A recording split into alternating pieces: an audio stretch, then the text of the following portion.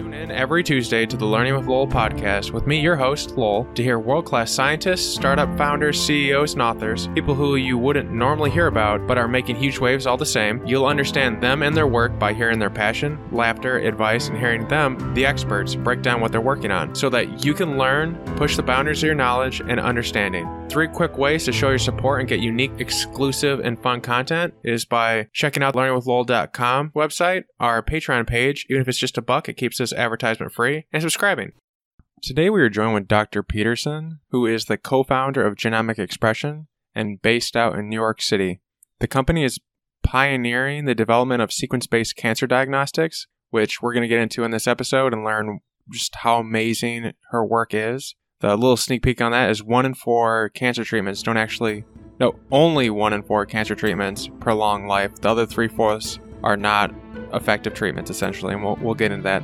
Prior to Genomic Expression, she founded Proximity Venture Advisors, which is an international business consulting company that helps life science sector type startups and companies with their licensing deals, reference clients and capital, that type of thing. She had over $1 billion of deals on her resume. She's worked with pretty much everyone you can imagine in that industry. She also has been involved with 5 startups, including co-founding 3 of them. Dr. Peterson has over 20 years of experience. She's done pretty much everything, and now she's working on Genomic Expression.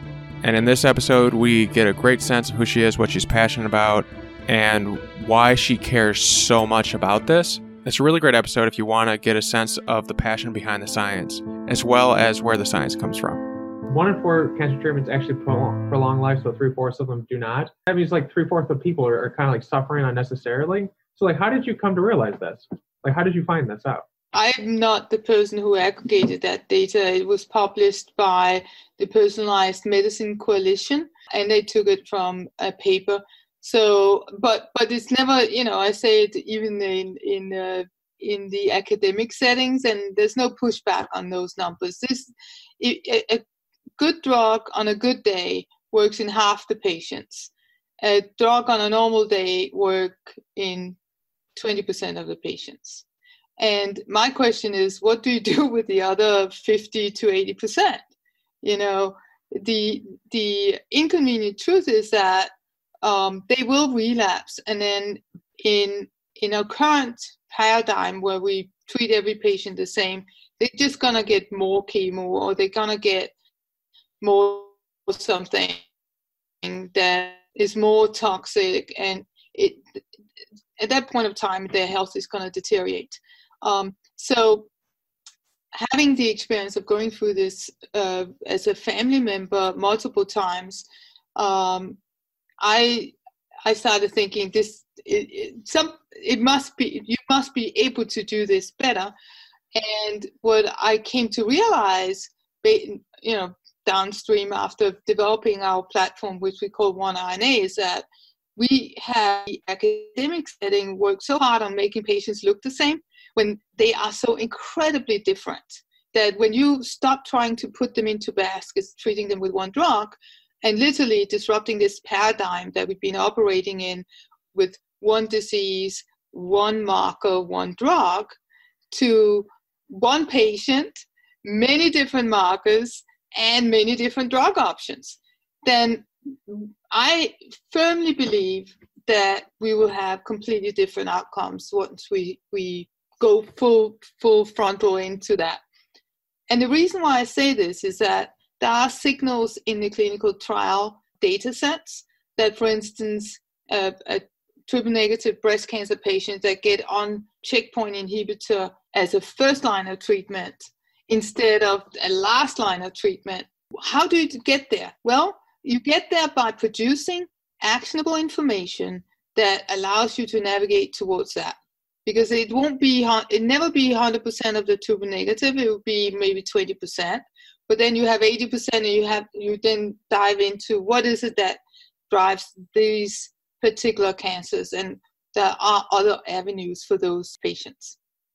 But what we're saying is that the patient needs to get the best treatment first, not last.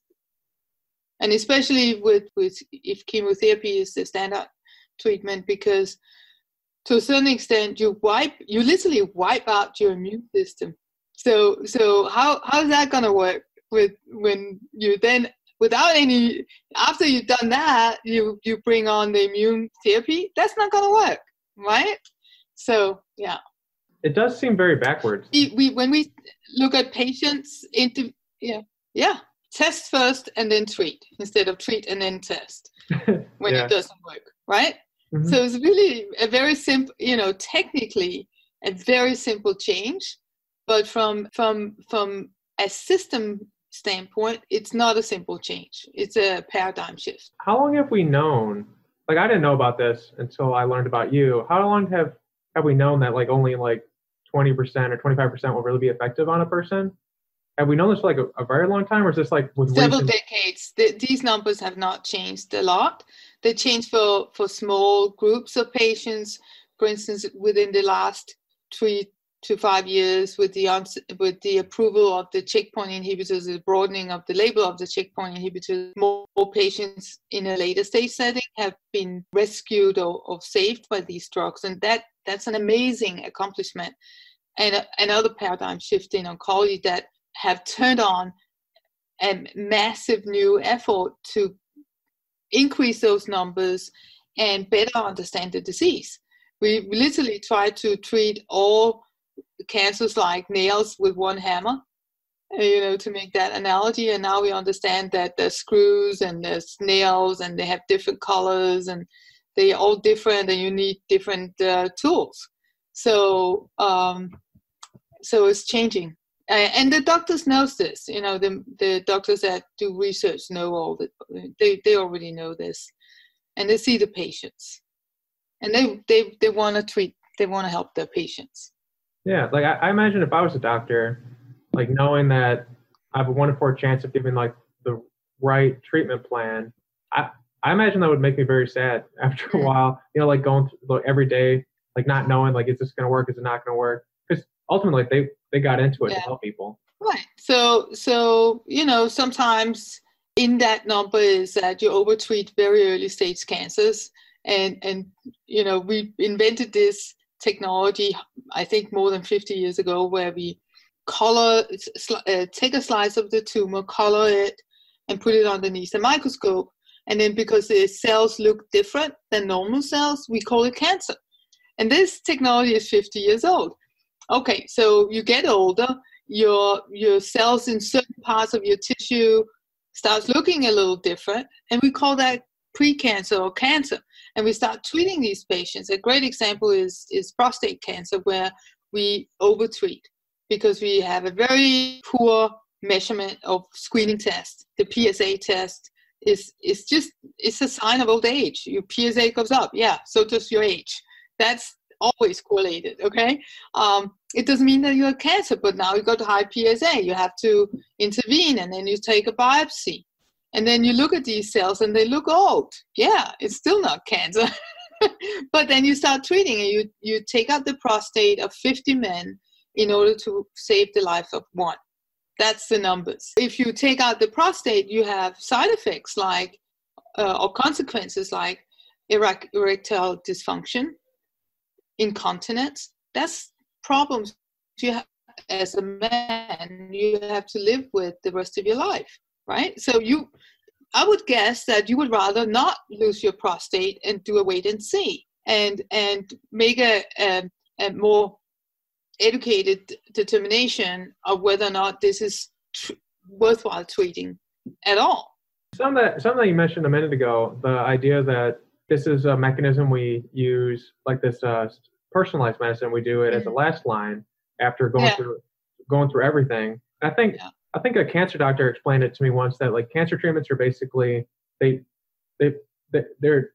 designed in a way where it kind of affects one organ, one of your organs will get it more than a different organ. They basically just keep going until that organ's about to fail, and they switch to the next one, a different type of drug, and they basically just keep switching around, hopefully hoping that your organs will survive longer than the cancer will. And so and maybe that's a not the best way to describe. Well, what happens, and that was especially when we were still working a lot using targeted therapies, you would treat with one targeted therapy and it would be effective, but cancer is evolving, constantly evolving, and you put one pressure point on it, and it's going to change, and it's going to try to escape that pressure by mutating into something else. So you have development of resistance to a lot of these targeted therapies. So the cancer suddenly, first it kind of keeps it in check, and then it bounces back.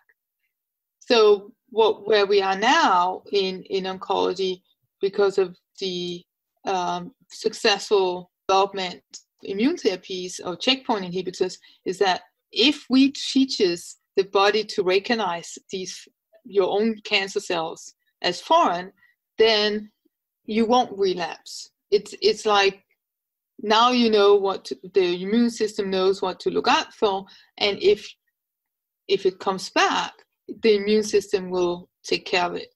That's the absolutely opposite effect of what we see with the targeted therapy. So immune therapies are a much better strategy for treatment of cancer. Well, our immune systems are intense. I've read a couple of textbooks on our immune systems. I don't know why, just for fun, I guess. I mean, there's we have one cell that its entire job is just to remember. Its job is to remember. Memory. Yeah, it just sits around and waits, and then it goes out there. We had an antibiotic expert on here, and we basically marveled at how small some of these cells are, how simple they are, and yet how much versatility they have at the same time. But the human body is just crazy. But yeah, so activating this, we have an intense defense system. We wouldn't be here if we didn't. Yeah, true. No, that's also why it's mind-boggling to me that we have operate in this very limited idea of distilling human biological complexity to one marker stories, and that's why we are at the tipping point where we need a complete change of that, because it's not working. And cancer is just the first disease that is so complex, and I'm surrounded by some amazing entrepreneurs, so we're having a lot of conversations. You could cure autoimmune inflammatory diseases potentially just understanding triggers and navigating patients or educating patients to avoid those triggers. You can reprogram your immune system so it doesn't attack you. There's so many other things you can do other than just popping pills, right? So I believe that we are at this tipping point, and as the different diseases as these more personalized treatments are being implemented, it will have this ripple effect throughout the whole healthcare system, because it will be so dramatically different. Right now, diagnostics as the box that we are being put in are undervalued. It's kind of like if you could catch someone from falling, if they're 2 inches from the ground and you try and grab them, it's much harder to get them to stop. But if you can kind of see them right as they're teetering, you can have that diagnostic test to see it. You have so much more runway. I'm all for your method. I don't know if you can tell. I'd rather someone catch me way before I'm at the ground. Then it's limited. Yeah, and it has implications to other fields that have been underfunded and under researched. I want to give you an example of a paper I read recently which blew my mind. It was a Danish researcher that took the blood of women that exercised and women that did not, and then she took a tumor and dunked it into the blood and transferred it into a mouse model. Just that short contact with blood from somebody who exercised reduced the growth rate of the tumor. And what does that tell you? We are not utilizing the information that we already have about the effect of lifestyle, and there's tons of data out there to support everything from how you eat, how well you sleep, to whether or not you exercise. These three things, we all know we need to do it, but we're not sitting in front of the doctor. The doctor is not telling you, listen, this is what you need to do plus the drug in order to survive. I would take it very different. if I had that personalized message from my doctor, it really matters what you choose to do beside being treated. You are actually, as a patient, in control of some of these parameters, how well you respond. Your chances of getting through this are dependent on how you deal with it and what you eat. So I think that because we can see markers for how, some tumors also get dependent on certain types of nutrients, and there's a whole new field there. You can take that out of your diet by some of those nutrients, and you can reduce growth by doing that as well. So we just add on more than one drug will potentially also increase the chances of response, instead of just we understand the whole pathway. So you block this way, you block this way, you block that way, and then suddenly you have response. So there's so many things we can do. It was in the New York Times or something. They had a special on this where if people just ate healthily, and I think there was they even defined what that meant, and exercise, that it would reduce dementia cases by a third. And I don't know, if I had any, my grandfather had Alzheimer's, so so at 30, and you can start seeing the signs at 30, I'm already eating healthy and doing those things now, but if I was living large, I guess, and eating unhealthily, at 30 I would just start eating as healthily and as possibly as possible to prevent these things, because it's the longer you age, your chances of complications in life go up, and so you want to have the highest quality when it's good, and then the lowest chance of death when it's bad, I guess. It's yeah. So I read a book more than 10 years ago called Younger Every Year, and it's a American physician. I actually met him in New York. I forgot the name of the doctor, but we have this idea that as we grow older, we just accept, or maybe I should start here. You start up here when you're 20, and then your health just declines with age, right? So we've seen this with our parents, maybe our family members. But if you exercise and eat healthy, you can keep it up here, and then hopefully you'll be like this. It's over. So I'd much rather have this than a slow decline. But personally, I also know that requires that we exercise, and I exercise, every day, and it doesn't have to be 2 hours, right? One of the things that I like a lot is this little watch here. No clocks. It can be any watch that just counts how much you move and how much you exercise.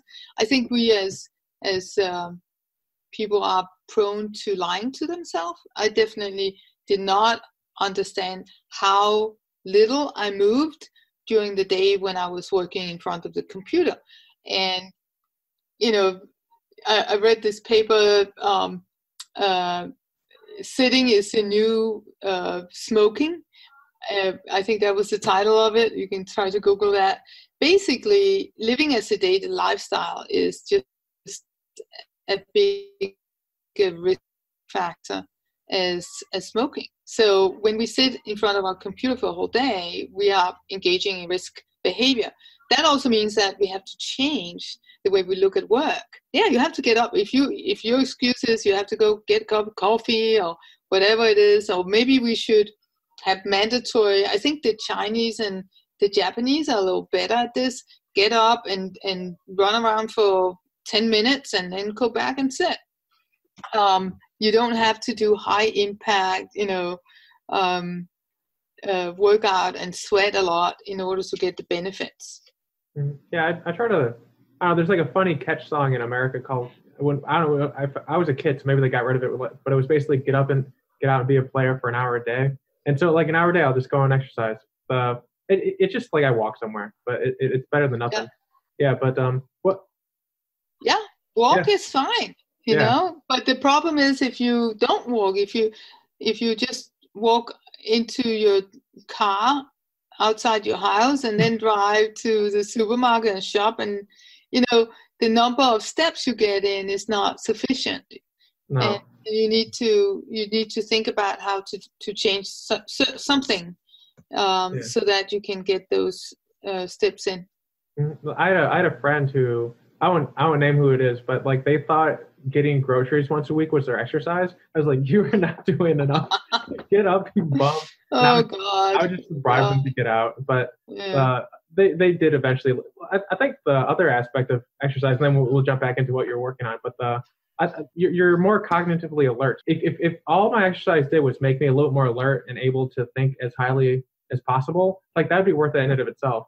Because like, no, I would never want a dull day. Or like, I guess you've been working out for so long that maybe you don't remember when you didn't work out. But like a workout day versus a non-workout day, I perform much differently in a mental headspace. I think most people do. So like, I think just on that grounds alone, like everyone wants to be like, I imagine their best, so they can like do their best work every day. But well, I exercised my whole life. I had a period of 3 months one time where I wasn't able to because I moved to the US and I was working very hard in the beginning. And I never let that ever happen again. Even during my pregnancies, I was going to the gym to the extent that I was able to. My second one was easier. I was doing African dance because you don't jump, so you just sit down, but it's great exercise. And my daughter came out loving, African music. So, and having great rhythm. So it's interesting what happens. But I did it and I felt so much better, and my recovering from delivery was much easier because I was fit than with my first one where I was, a little bit too tired to, I didn't have the right supplements. So I was too tired. Yeah. And it's the first one, right? Like you can read everything, but then it's like, it's like the personalized medicine. You can read all the generalist stuff out there. Then it's like, how does it affect your body? You get better the second time. Even though you read all the books, it's just, Anyway. Yeah, well, jumping back to the personalized stuff. So how I think you mentioned that we're at a tipping point for the prevalence of this. And I think it started 8 years ago where I think Obama started the personalized medicine initiative or something like that. I think it was about 8 years ago. Mm-hmm. And so I'm curious, like how long until it's like anyone could expect this? Like when they have a problem, they sit down with their doctor, that more often than not, the doctor's going to be like, hey, here's your options. And one of the options is going to be a personalized treatment plan using one RNA or whatever as a diagnostic tool. Like how long until we're there instead of where we are now? Do you think? I mean, it's kind of an estimate, yeah. So, we are in a very interesting situation here because the technologies are there, right? Mm-hmm. We're launching our product as a diagnostic early next year. So the technologies are there, but the healthcare system and the payer system, you heard of insurance companies probably, are still operating in this old paradigm. And what really hampered the penetration of some of those technologies into the standard of care regime is the lack of payer support. And I talk about this on a regular basis because we need to change it, not just for the patient, but we're also wasting money on treatments that are ineffective. We should stop doing that. So I don't think it's increased cost. I think it's an opportunity to reduce cost, but increase outcome and quality of care. And that is a conversation that we're going to start having with some of these payers. We're developing a strategy around that. If things maintain the same pace, it will take a while before your insurance company will cover it. And then the only other option is paying out of pocket, which is, of course, not desirable, and will make the access, let's put it that way, to this life-saving technology we developed, it will take time, extra time to be available for people. We're gonna start having those conversations. We're developing a strategy around how are we gonna engage in a constructive dialogue with the payers. We are in a very fortunate situation that we have what's called the key opinion leaders, the principal investigators of the clinical studies that we are undertaking are able to, their opinion are able to move the field, and that's really what's necessary. But the payers still have to come on board. The payers still have to support what we have accomplished for this test to be available for all patients. So with the realization of the situation, we're also working a lot with patient organizations.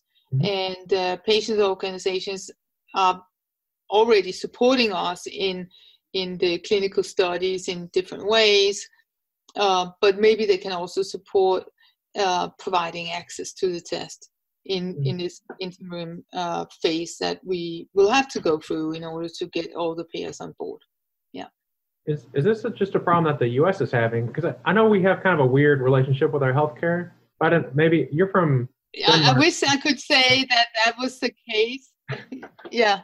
No, I wish I could say that was the case. I would say that in contrast to drugs, there's not a centralized place where governments negotiate prices for diagnostics.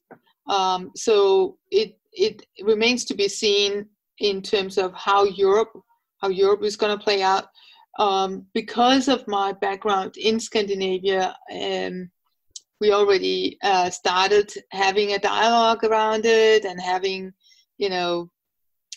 talking to certain doctors. This is my take on it. It would be unethical and unacceptable for Danes, and I believe that's true for the Norwegian region. If we demonstrate that this is life-saving, you have to implement. And we wouldn't be supportive of a system where only people who have money will be able to access it. So, I believe that it will maybe take a little longer to get everybody on board, but then it would be a switch for the whole Scandinavian region or Denmark in particular, because my network is deeper there. But I think the same philosophy of a moral or value system is prevalent in Norway and Sweden and Finland as well. I was here really nicely. That's my homeland. I've never been there, but I'm Norse as well. I've always wanted to go. Yeah, but I like the fjords. Oh, you should go. Yeah. It's such a different experience. Yeah, it's super cool. You totally love it. Yeah, well, I don't know. I've seen the girl with the dragon tattoo, and was at Norway. So, and I liked that. I don't know, like the atmosphere of it was nice, even though it was in winter. And winter kind of messes me up. Don't during the summer. It's nicer. Yeah, much nicer. Mm-hmm. It's interesting because in Denmark, and it's even worse in Norway and Sweden and Finland because they're further up north. But I just remember getting up at 7 and leaving at 8, and then get to work. And then the sun will get up at 9. And that meant that I was at work while it was still, I was getting to work in the dark, and the sun rose while I was working. And then at 4 o'clock, the sun went down. So it was during the winter, these 3 months of winter is really hard to get through. The Danes travel a lot. Usually to warm places, other places on the planet, because we need the sun. But then when the spring happens in May, it's like everybody gets so excited, and you go out and you stay out late, and the sun never goes down. You have this, you have to experience it. It's never pitch black. There's always this backlit to the sky, and it's absolutely gorgeous and beautiful. So when you're young, you go out and you never go to bed. I think the most. I'm a big counter of like how much daylight we get. I know when the darkest day of the year is, and it's in December. And I look forward to it because then it means like it's all up from there. It's over. Yeah, I like it in all the sun. But in the U.S. where I'm at, we only get like 16 hours of sunlight at most. But then we never get more than 12 hours of dark time. So I feel like that's still, it's still like more often than not it's light out. But it's not like Alaska where they get like, I think Alaska gets like months where it's dark. I don't know how people can do that because like the sun is so nice. Like having an entire day where you can't see the sun. I don't know. Yeah, that's tough, right? Yeah. It doesn't feel right. Yeah, it's like going into the mines or something. That was actually one of the things that I noticed when I moved over here. I was so happy during the winter because it didn't, at least it could be cold, obviously the same temperatures as in Denmark, but it didn't get as dark, and it does impact you. So, yeah. Yeah, no, I definitely can echo that. I have to, I don't know, there's like a lot of weird things, but I go through my house and I put in those like fake sun light bulbs that imitate the sun, so you can kind of like cheat it at night. Like, I don't know if you've ever, they cost like $3 more, but it's like it illuminates and it gives you the same stuff that the sun does. So like you can't really tell the difference. So if you just so if you like close the windows, like it's like daylight. And so I just leave them on until like 7 p.m. and then I shut them off. I didn't know you could put in those things into your regular lights. Yeah. So I'm going to look into that. Yeah. You can get them anywhere. You can get them at Walmart. Yeah. If anyone out there has a problem with the winter, get these light bulbs. They really help. That and exercise. Like, it's the best thing to get through it. Even on the cold days.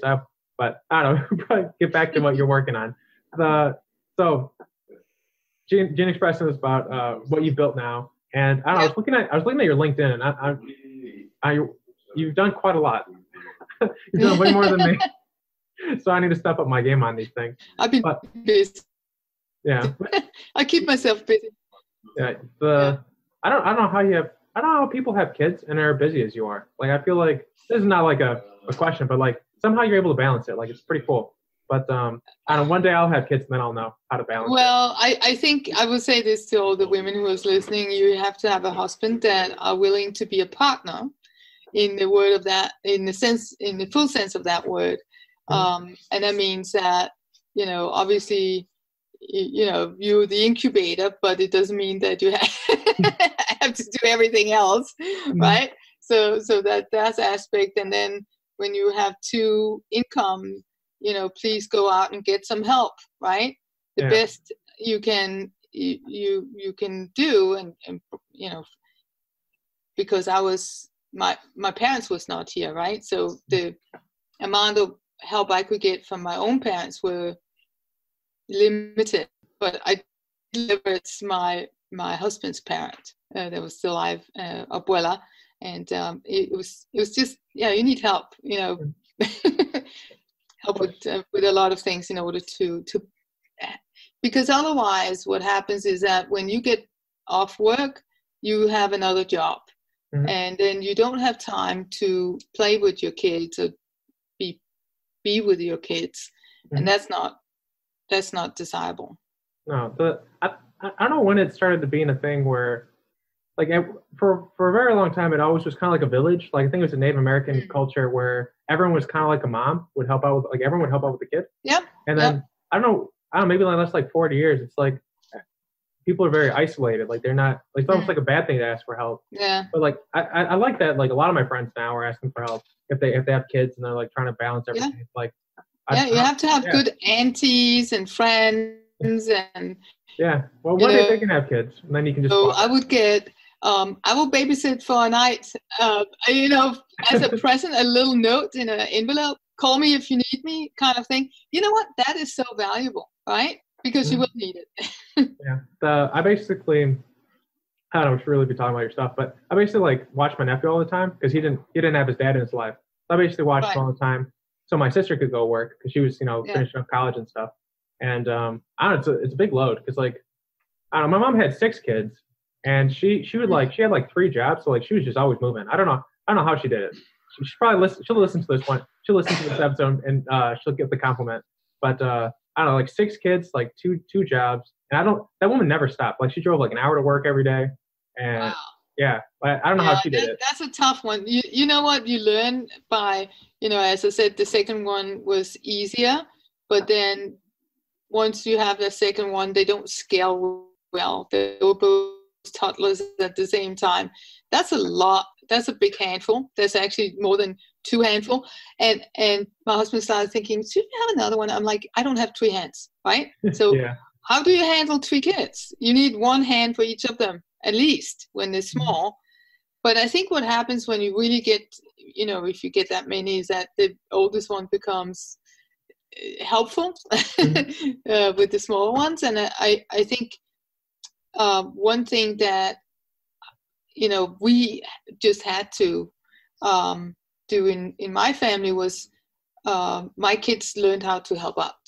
My kids learned how to clean the house, how to they're still lagging behind on doing dinners, but they can do it. They can feed themselves. Now they're teenagers, it's not a problem. But just a little trick, if you're familiar with now you can buy these boxes with food, and you can actually get vegan or particular types of food. I'm using Sunbasket right now, but I'm not religious about whatever. You can use some of the other ones too. But this is my pitch to my kids. I'm like, here's a box. Here's the food. There's everything you need. If you can read, you can cook. Okay? Yeah. So there is no excuse. And honestly, if you run into a problem, just call me. And then I left. It's important not to stay. And they did amazing meals. Cooking's fun. It's like, and you have like, when I learned to cook, I was like 8, and I learned to cook because no one would cook for me. Like they work too much. But I don't know, I like cooking, so I didn't think of it as a negative thing. I don't know, like nowadays. I like eating. Yeah. I like eating, and because of that, I really, you have to be able to cook, right? It's not acceptable not to eat well for me. Yeah, I know people that all they do is eat out, and it's like, you don't know what you're eating when you eat out. Yeah. They cook to satisfy your desire to eat, not to nourish your body, and they put all sorts of stuff in it. So eat at home, learn how to cook. And it's like 3 times, I think they spend like 9 times as much money on food than I do. Like it just, if they took that money and invested in a house, they'd have much more money than me. But all right, so getting back to 1RNA, not that this is a fun discussion, but what made you choose to start Gene Expression? Like I think it was you and your brother, and you're the CEO, he's the CTO. So and you saw the entire landscape and how like everything's kind of coming to the point where it's getting more and more accessible. But like, why did you take it up? Like you could, with everything that you've done in your life, you could probably do anything you want. So like, what made you feel like this is something that you can make? Maybe that's the truth in that. So a couple of things. I knew that we had to do something different. And I was going through this process with my parents and understanding genetics. I got into science because I got interested in genetics. I became a chemical engineer, but always took all the genetics courses, genetic engineering, all of that. Ended up working for a big biotech, and always had a fantastic track record in terms of accomplishing things to a point where like, what is it? What is my superpower here? I think the answer to that is I'm able to synthesize of a lot of discrete data sources to understand them in a novel way.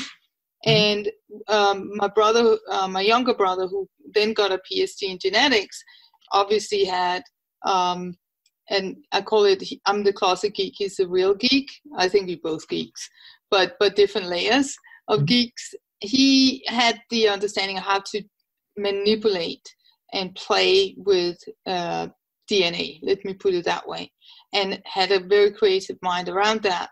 So it was a combination of, basically an ass attitude to this, I can do anything basically, and we need to do something different than we're doing. I had a fantastic network because of my prior the prior stuff that I'd done. We can talk about that later, but bottom line is that I could call up people and get them on the horn and have a conversation. What do we need? How do we approach this, and how do we do it effectively?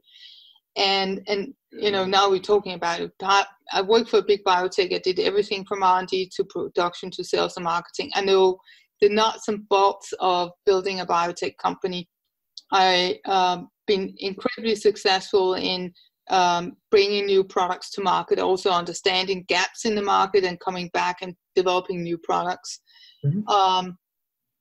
And then I started my first company as a consulting company. I knew how to bring products to market in the US, and anecdote, sent out direct mail to 400 CEOs, got a 25% response rate. That is unheard of. Didn't even have a logo, and started my business that way, and ended up advising also for the Danish Ministry of Foreign Affairs. And over a period of 6 years where I had 2 kids and worked part-time, I brought in $1 billion to the Danish biotech industry. So I had a lot of friends in Denmark, and one of them, Jesper Søjden, who I characterize as the grandfather of the Danish biotech industry, incredibly dedicated to curing cancer, started the Danish Cancer Institute, pioneer in immune oncology 20 years ago when nobody believed that we would ever get there. But got it funded, spun it out of the Danish Cancer Institute and started spinning out other companies and funding companies, went to venture capital. So bringing in these resources and then some other key resources in my network, Morten Middelfart, who's been playing with big data since he was little, right? 2 PhDs and building out back-end informatics because there's a big part of the solution. And then also Tanya Canagan, who has a postdoc from MIT, engineer with a big E, bigger than mine, basically. So I hired a lot of people that were much smarter than I was. And what I bring to the table is bringing the right people in and then getting the different pieces to work together and understanding how to analyze this data and where we're going with it. And being creative about everything, both in terms of what's happening in the lab as well as what's happening outside the lab. Mm-hmm. So, yeah. Short version of my life. I've been reading, I don't know if you're a fan of Roman history at all, but Augustus, the first emperor, he was the nephew of Caesar. He was like the greatest emperor. Yeah. And I've been trying to figure out what he read, because when he was emperor, he did a lot of civil reforms, and he basically made Rome really excellent and built an infrastructure that made it last a really long time.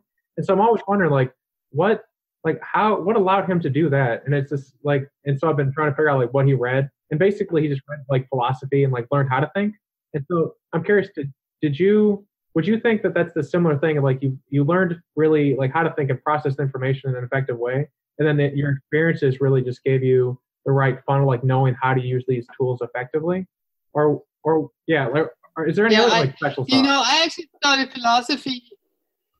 I think the other special source is that just because you have a degree, you're not done learning, right? Mm-hmm. So when I graduated from the Danish Technical University and started working, I immediately signed up for a business degree at the Danish Copenhagen Business School. So I have a business degree on top of it. When I was done with that, I started to study philosophy at the university because I started having bigger questions that I wanted to. I was fascinated with the whole field of philosophy, and as you said, is how not what to think, but how to think, and ask some very big questions and be able to find a way to answer them and argue.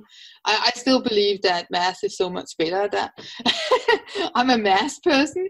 If you ask me what's my most interesting experience in math is the Laplace transformation. You can have a mathematical problem you can't solve in this world, and you can kind of transform it into a form where you can answer it, and then you can transform it back to this world, on an abstract level. How cool is that? Mm-hmm. So I think that in order to really be able to understand a lot of complex data, obviously you have to be able to do some math. It's very fundamental to the process of computing. But in contrast to just raw computing power, it's also seeing these patterns that are not, you haven't connected the dot, you haven't created the algorithm yet, but you can see it. And you have these discrete sources of data that comes at you from different places, and then you synthesize on it. And that's something I think it would take a long time for computers to be able to do. But let's see. It's a weird thing. I'm trying to learn more about it. My friend gave me a book on it. I'll send it to you. It's like a free book. Yeah.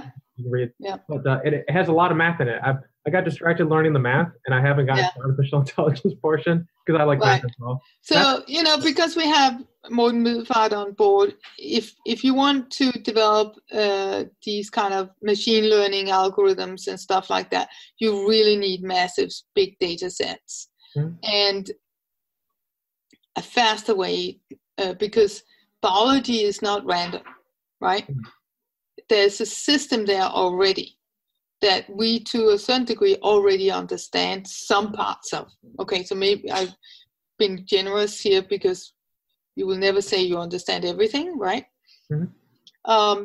But I would call what we have created more of an expert system, where we literally deploy, the brain of everything that's been published in oncology to understand how to deal with it, including all the clinical studies and all that, and the fundamental understanding of biology, and cancer. So it's more it's a more intelligent system where you just, I think a lot of people in the field of AI we're just gonna generate tons of data and then throw it at the machine and it's gonna tell us everything, like the Oracle. You need a ton of data, and who knows what you're gonna get back, because it's not curated in any form based on what we already know. So I think that's a longer route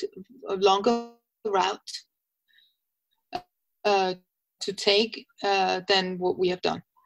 That makes sense. The kind of riding back to the question I asked a minute ago, I'm kind of curious. Do you think you could do what you're doing now? Do you think you could have made gene expression like when you first came out of college? Like if you didn't do the consultant, do you think you could have done it like through tenacity, or do you think like that experience level? No. No, a couple of things. I besides not having a full understanding of what it means to create a corporation, that's something I learned from working in a fantastic one, Novo Nordisk. So that's one. The network that I created when I started my first company was critical in enabling me to assemble my team. Right? That's I didn't just take the guys I was in college with. I took the leaders in that particular fields from multiple institutions, and I hadn't had the experience of being successful doing something completely crazy like starting a biotech company, which is, when you think about it, very, very crazy, because not only are you doing something that nobody's done before, and there's a very significant risk in terms of the underlying technology and science. You are dependent on outside parameters that you do not control. So not only do you not have complete control of what's happening in the lab, you don't have complete control of your capability of raising the necessary funding to do what you want to do in the lab.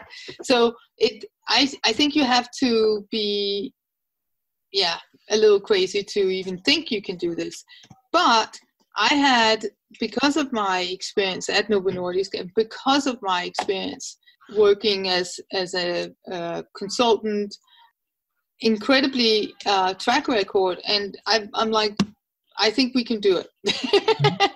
I'm like, let's give it a shot. I think we can do it, and we did it. Now looking back at it, it wasn't a walk in the park. We definitely had some periods where we were banging our heads against the wall, but we broke the wall down, and here we are. So, what can I say? If it was easy, everybody would do it. Something like that. It's not easy. I cannot recommend anybody to do something as crazy, but if you have tenacity, and I think that's the most important, besides the other superpowers that you have to have tenacity. I like to tell people, I get feedback on my interviews, and people say, "Oh, I want to do A, B, and C," and then I'll give them feedback.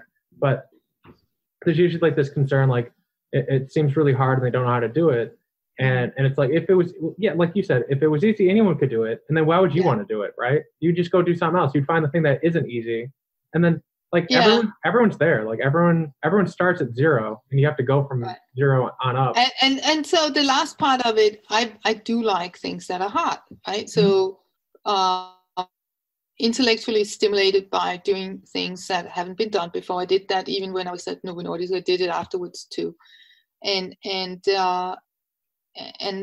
apparently that's my element. I like hard stuff, so it's good. Okay. One question that I don't know why your comment made this pop in my head. Why did you choose to come to America over like staying in Denmark? Like not that we don't want you. Like I'm glad you're here because then you're gonna make my life better. But like, why? Well, I still have very close ties to Denmark, and we have an operation in Denmark, so that's not gonna change. But I met my husband in the States in '92, and that's not foreign.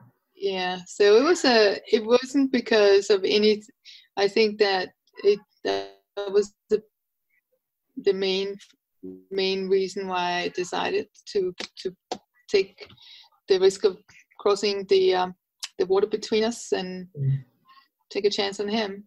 Yeah. So it was certainly not because I wasn't having a great life where I was, right? So immigration has different forms, and I'm personally a little concerned about the way immigrants are being characterized right now, because 50% of all the U.S. Nobel Prize winners are immigrants. So if you don't welcome immigration, the U.S. is built by immigrants. It will change dramatically from what it's been in the past, and I think it's getting better by allowing people to come here. So I hope that's going to continue. No, I agree. I think a good example of what happens if you stop having a good immigration policy is like Spain. When Spain during I'm a history fan, I don't know if you are, but the Spain when they had like all of the Americas and they had all this gold coming in, they by the end of, I think it was Philip II, they were basically destitute and bankrupt, and it's because they did the kill everyone, like get everyone out, like they didn't like anyone who wasn't Catholic, and they just started purging everyone. So like it's that's the example I usually give. Like it didn't work out for them. Anytime in history where you try to be not like, you don't like let other people in, like it usually doesn't work out for that country. So even in a corporation, you can say, and big pharma have certainly changed a lot. When I started working in the industry, pharma would do most of their research internally until they realized that ideas pop up everywhere and not necessarily within the people they have within their walls. So being open-minded and obviously pharma now have become a distribution industry, and they acquire companies that succeed with novel ideas. Right?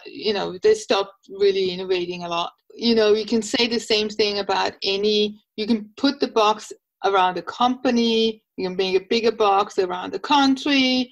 And then, at the end of the day, it's all the world. To a certain extent, if you believe that we are as good as our ability to develop ideas, and we need a little bit more open society in order to do that, I think there's a reason why idea generation wasn't rampant in China originally, because it was a top-down regime that controlled what people were doing, and instead of giving them the opportunity to do what they wanted to do and maybe generate new companies.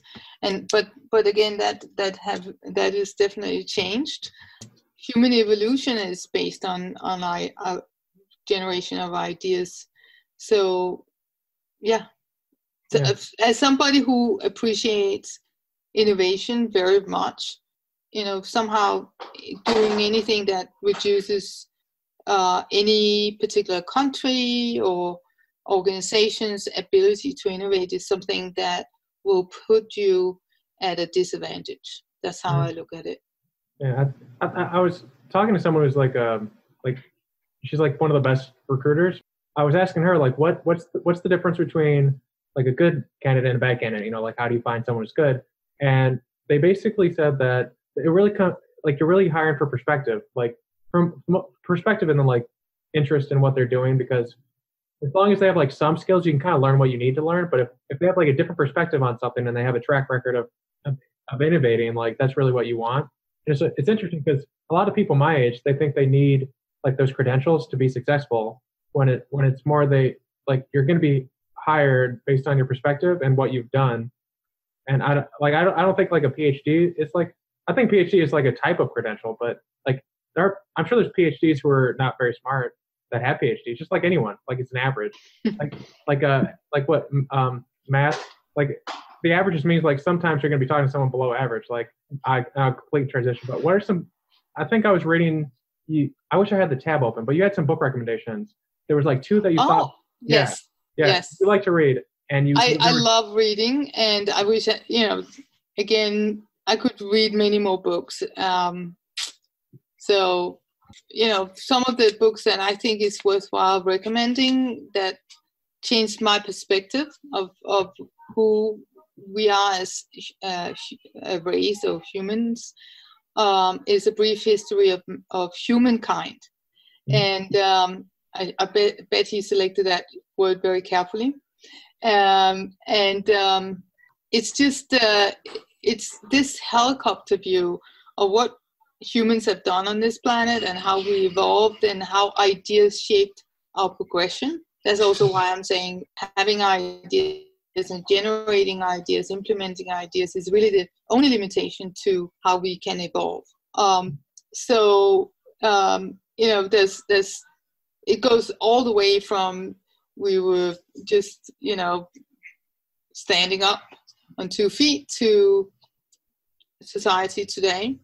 And the critical things that had to happen in order for us to evolve.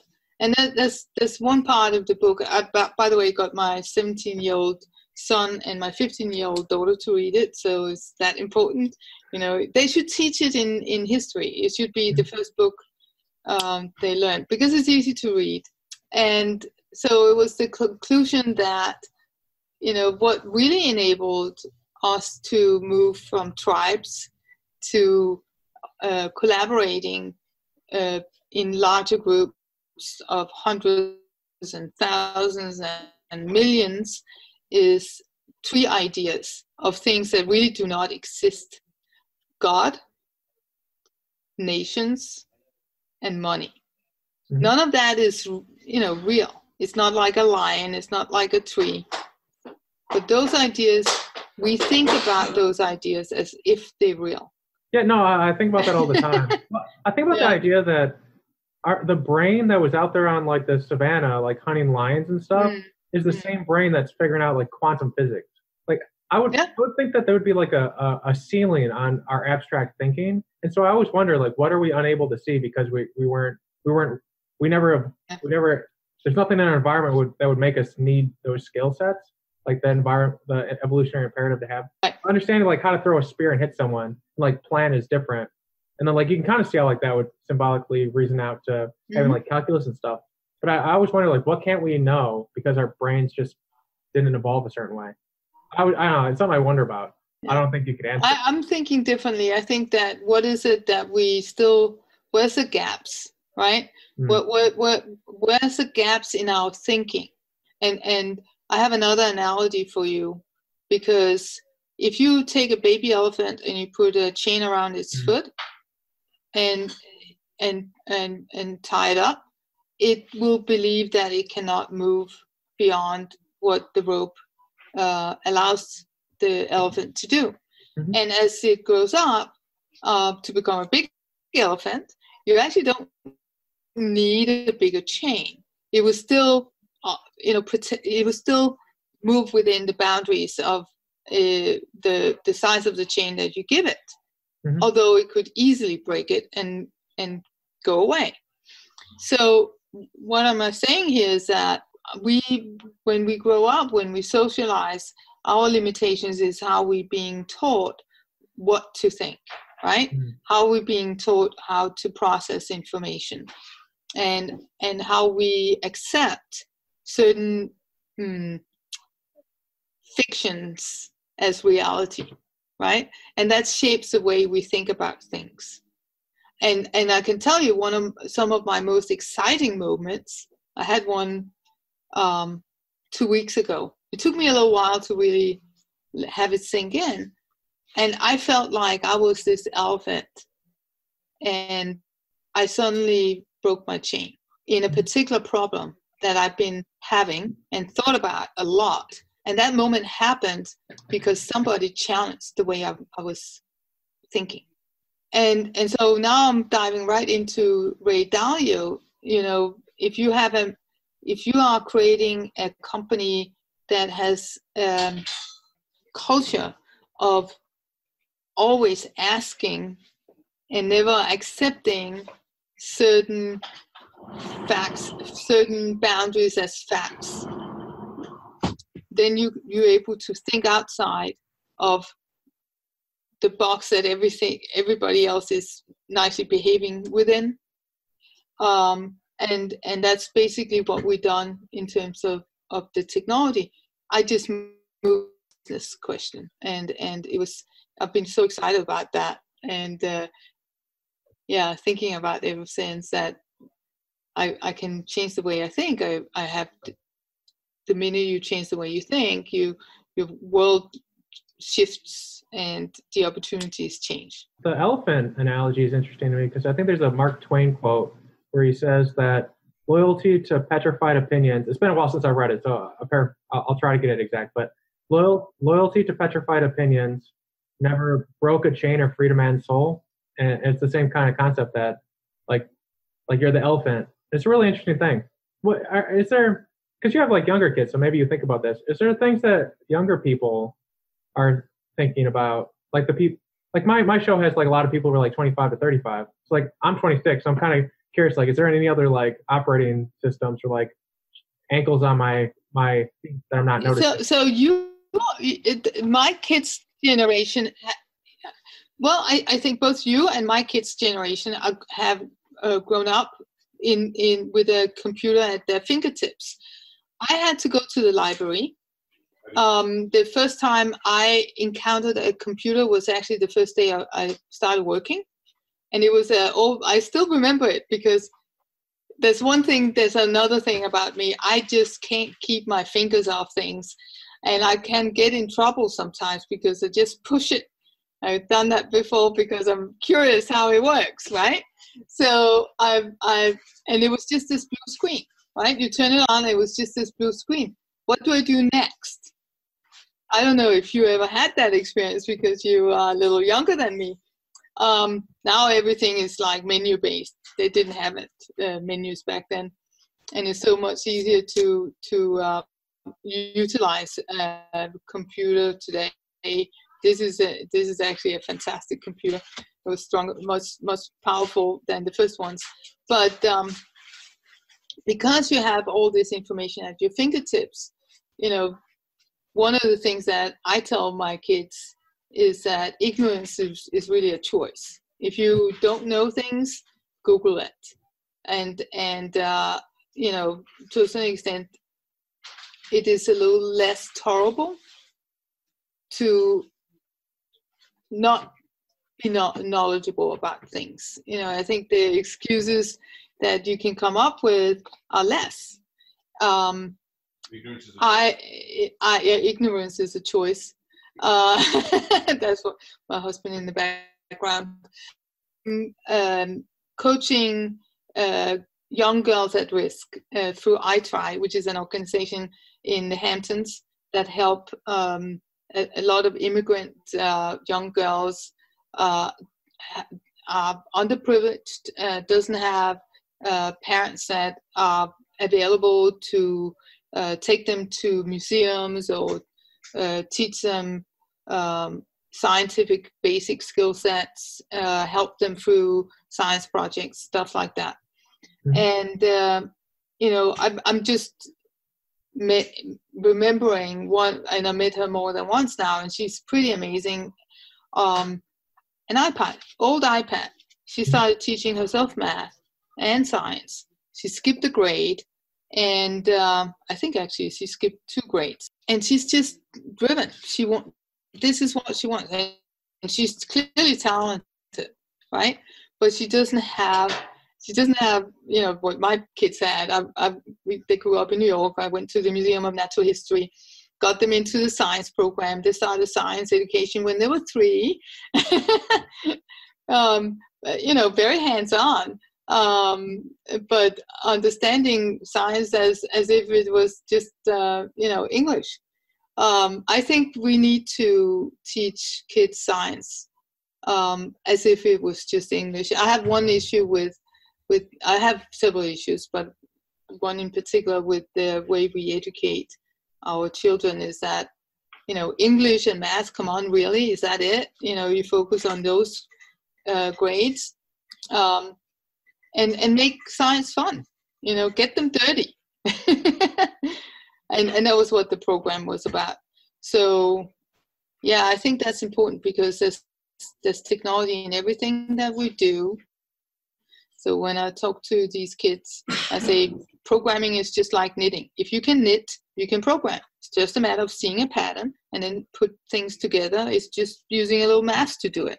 And cooking, if you can cook, you can do chemistry, right? So you just have a recipe, you follow the recipe, and you have a result. And then you analyze that and understand it. So, yeah, I think we need more science in classes. I mean, I grew up on a farm, so a lot of things I learned, like farmers are very scientific people, but like most people would think of farmers as being scientists. How they do their fields, like I always recommend people to grow things because you'll like you have to follow very like it's a lot of fun. I don't know if you ever like growing things, but I definitely recommend. I actually do. I've been growing things since I was little. I was doing gardening. I was growing in our garden, and when I got pregnant with my first one, I told my husband that in Denmark we always put the kids out in baby carriages, and obviously you get taken in by the police if you try to do that in New York because they don't understand that. But we found a penthouse, so I could have my baby carriage, Danish baby carriage with my babies outside. Fresh air is very important for development of your lungs. And I started growing everything from peppers to tomatoes, sunflowers on the patio. So I do it here too. So yeah, I grow my own veggies over the summer. Love it. And there's a lot of science there.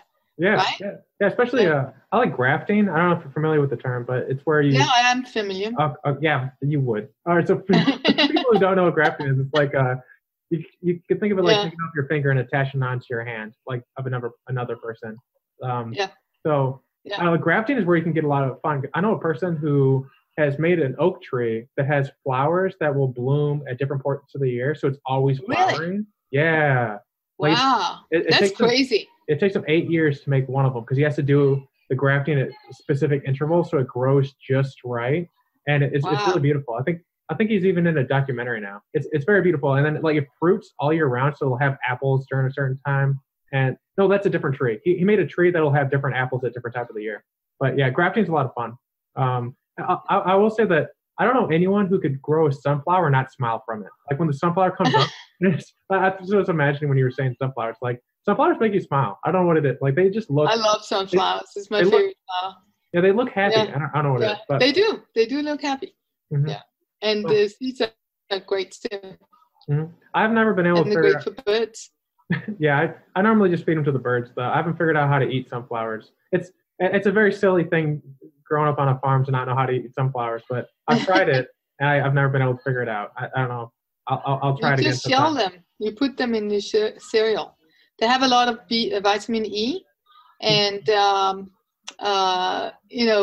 essential fatty acids. Mm-hmm. They're really good for you. I thought you had to like crack them open and then take whatever's inside of it and then eat that. You can just but that's the seeds. I have to admit that I cheat a little bit, so buy them after they shelved. Mm-hmm. That's easier, and I make my own granola and I make my own yogurt, and I do that because another health thing is that a certain type of bacteria in your gut is really also. It's your other you. It's not you, but it's living in some very interesting symbiosis with you, and it reacts on the kind of food you eat, and you supplementing with the right bacteria is actually a great idea, and has some very significant health benefits. Yeah, I was reading some research where they had people eating yogurt that had a specific probiotic in it. And after 6 weeks, I don't remember how they were qualifying this. Maybe they just like dunked them in water. But the people who ate the yogurt for 6 weeks, it took them longer to get stressed out about similar events at the beginning. So like yogurt somehow had like a modifying effect on their So you want to get your mind blown? They found this. Literally, we always knew that the bacteria in your gut had an impact on what you would eat. Okay, so there's a feedback mechanism, but there's another mechanism, and this is really crazy because they communicate with our brain through our nerve system. They send electrical signals. This is crazy. They're talking with your head. So yeah, I totally believe it. And there's new biotech companies popping up everywhere that are using the latest bioinformatics or the latest microbiome information to develop new interventions using the microbiome for depression or other diseases that we treated very differently in the past. I had a guy in here 3 or 4 weeks ago, Dr. Gautam Dantes. He got his PhD from Dr. Church, but really? Yeah. I met Dr. Church a couple times. Yeah, he's pretty amazing. He was on the podcast too, but he's working on, like when you travel around, you have to sometimes take shots so you don't get illnesses. Right. Yeah. Yep. He's working on modifying your microbiome so that when you basically take a pill and it like soups up your microbiome, so when you go into these areas, your immune system is fighting it off naturally, so you don't have to take a shot or something. You can, like, your gut is basically like fending it off. I could have used that. I was in India. I was sick several times. So yeah, that's fantastic. Mm-hmm. It was the tail end. I think that's what he's working on now. So it's really fascinating stuff. I don't even think we were really thinking about the gut biome for like 10, 15 years ago, but now it's... No, we were not. Yeah, we totally ignored it. It was the dirty end of things. It was just poop. It's not just poop. There's another guy named Michael in Boston who he's found a relationship between your gut biome and aging and Alzheimer's. Like there's like, I don't know, I'll look up his research and send it to you if you're interested, but I'll put it in the show notes as well for everyone else. But the whole Alzheimer's thing, I think it's a lot, as you said, you can reduce the risk to a third with lifestyle changes, but often we also look for we haven't really understood the mechanism, and but we do know that anti-inflammatory agents also has impact. So a lot of there's this inflammation as a reaction of our own body towards life has negative impact and can be potentially also causative in terms of certain diseases that we fully haven't understood that, and that goes to autoimmune inflammatory diseases, as its word says, but also cancer and Alzheimer, so CNS diseases too. So there's a whole list of new ways of looking at diseases. Again, as I said before, we classify diseases. Oh, this is the diseases of the brain, but maybe it starts in the gut. I had an ambition once to start from like a one cell in the body, like a skin cell, and go all the way into the genetic level of how it was made. Have a chart like that. It was very complicated. I got halfway through, and then I was like, this just keeps going. It's like one of those maps where it gets I don't know if you've ever seen these maps where it starts with a human and you keep getting bigger, bigger, bigger, and the sun is really small. You zoom out. It just kept going, which I don't know. It's at a certain point, I feel like the universe inverts itself. We just keep going down. I agree. Yeah. Like a turtle on the back of a number of turtles. But as the last question, this is the question I always like to ask people, because we basically just talked about how smart you are and the interesting stuff you're going about and working on. The question is what's something that you don't have the answer to about, it could be anything. I could give an example, but what's something you don't know that you would love to know? And maybe someone listening in could help answer that. But just in general, what's something you don't know? Yeah. I'm thinking hard now. There's many things that I don't know, obviously. Yeah. Well, an example maybe that this will help. The one that I always think about is if the Big Bang is needed for the universe to exist, what happens if you take the Big Bang away? And what would be here if we never had a universe? That bugs me. And I haven't found anyone who can answer that. If the Big Bang didn't happen and it is needed to make the universe, what would be here if it never happened? What would be happening? It's just a weird thing. I don't have it. I think my big questions, I think they change over time. I'm with you on the Big Bang. I think space and black holes and all that stuff is super, super interesting.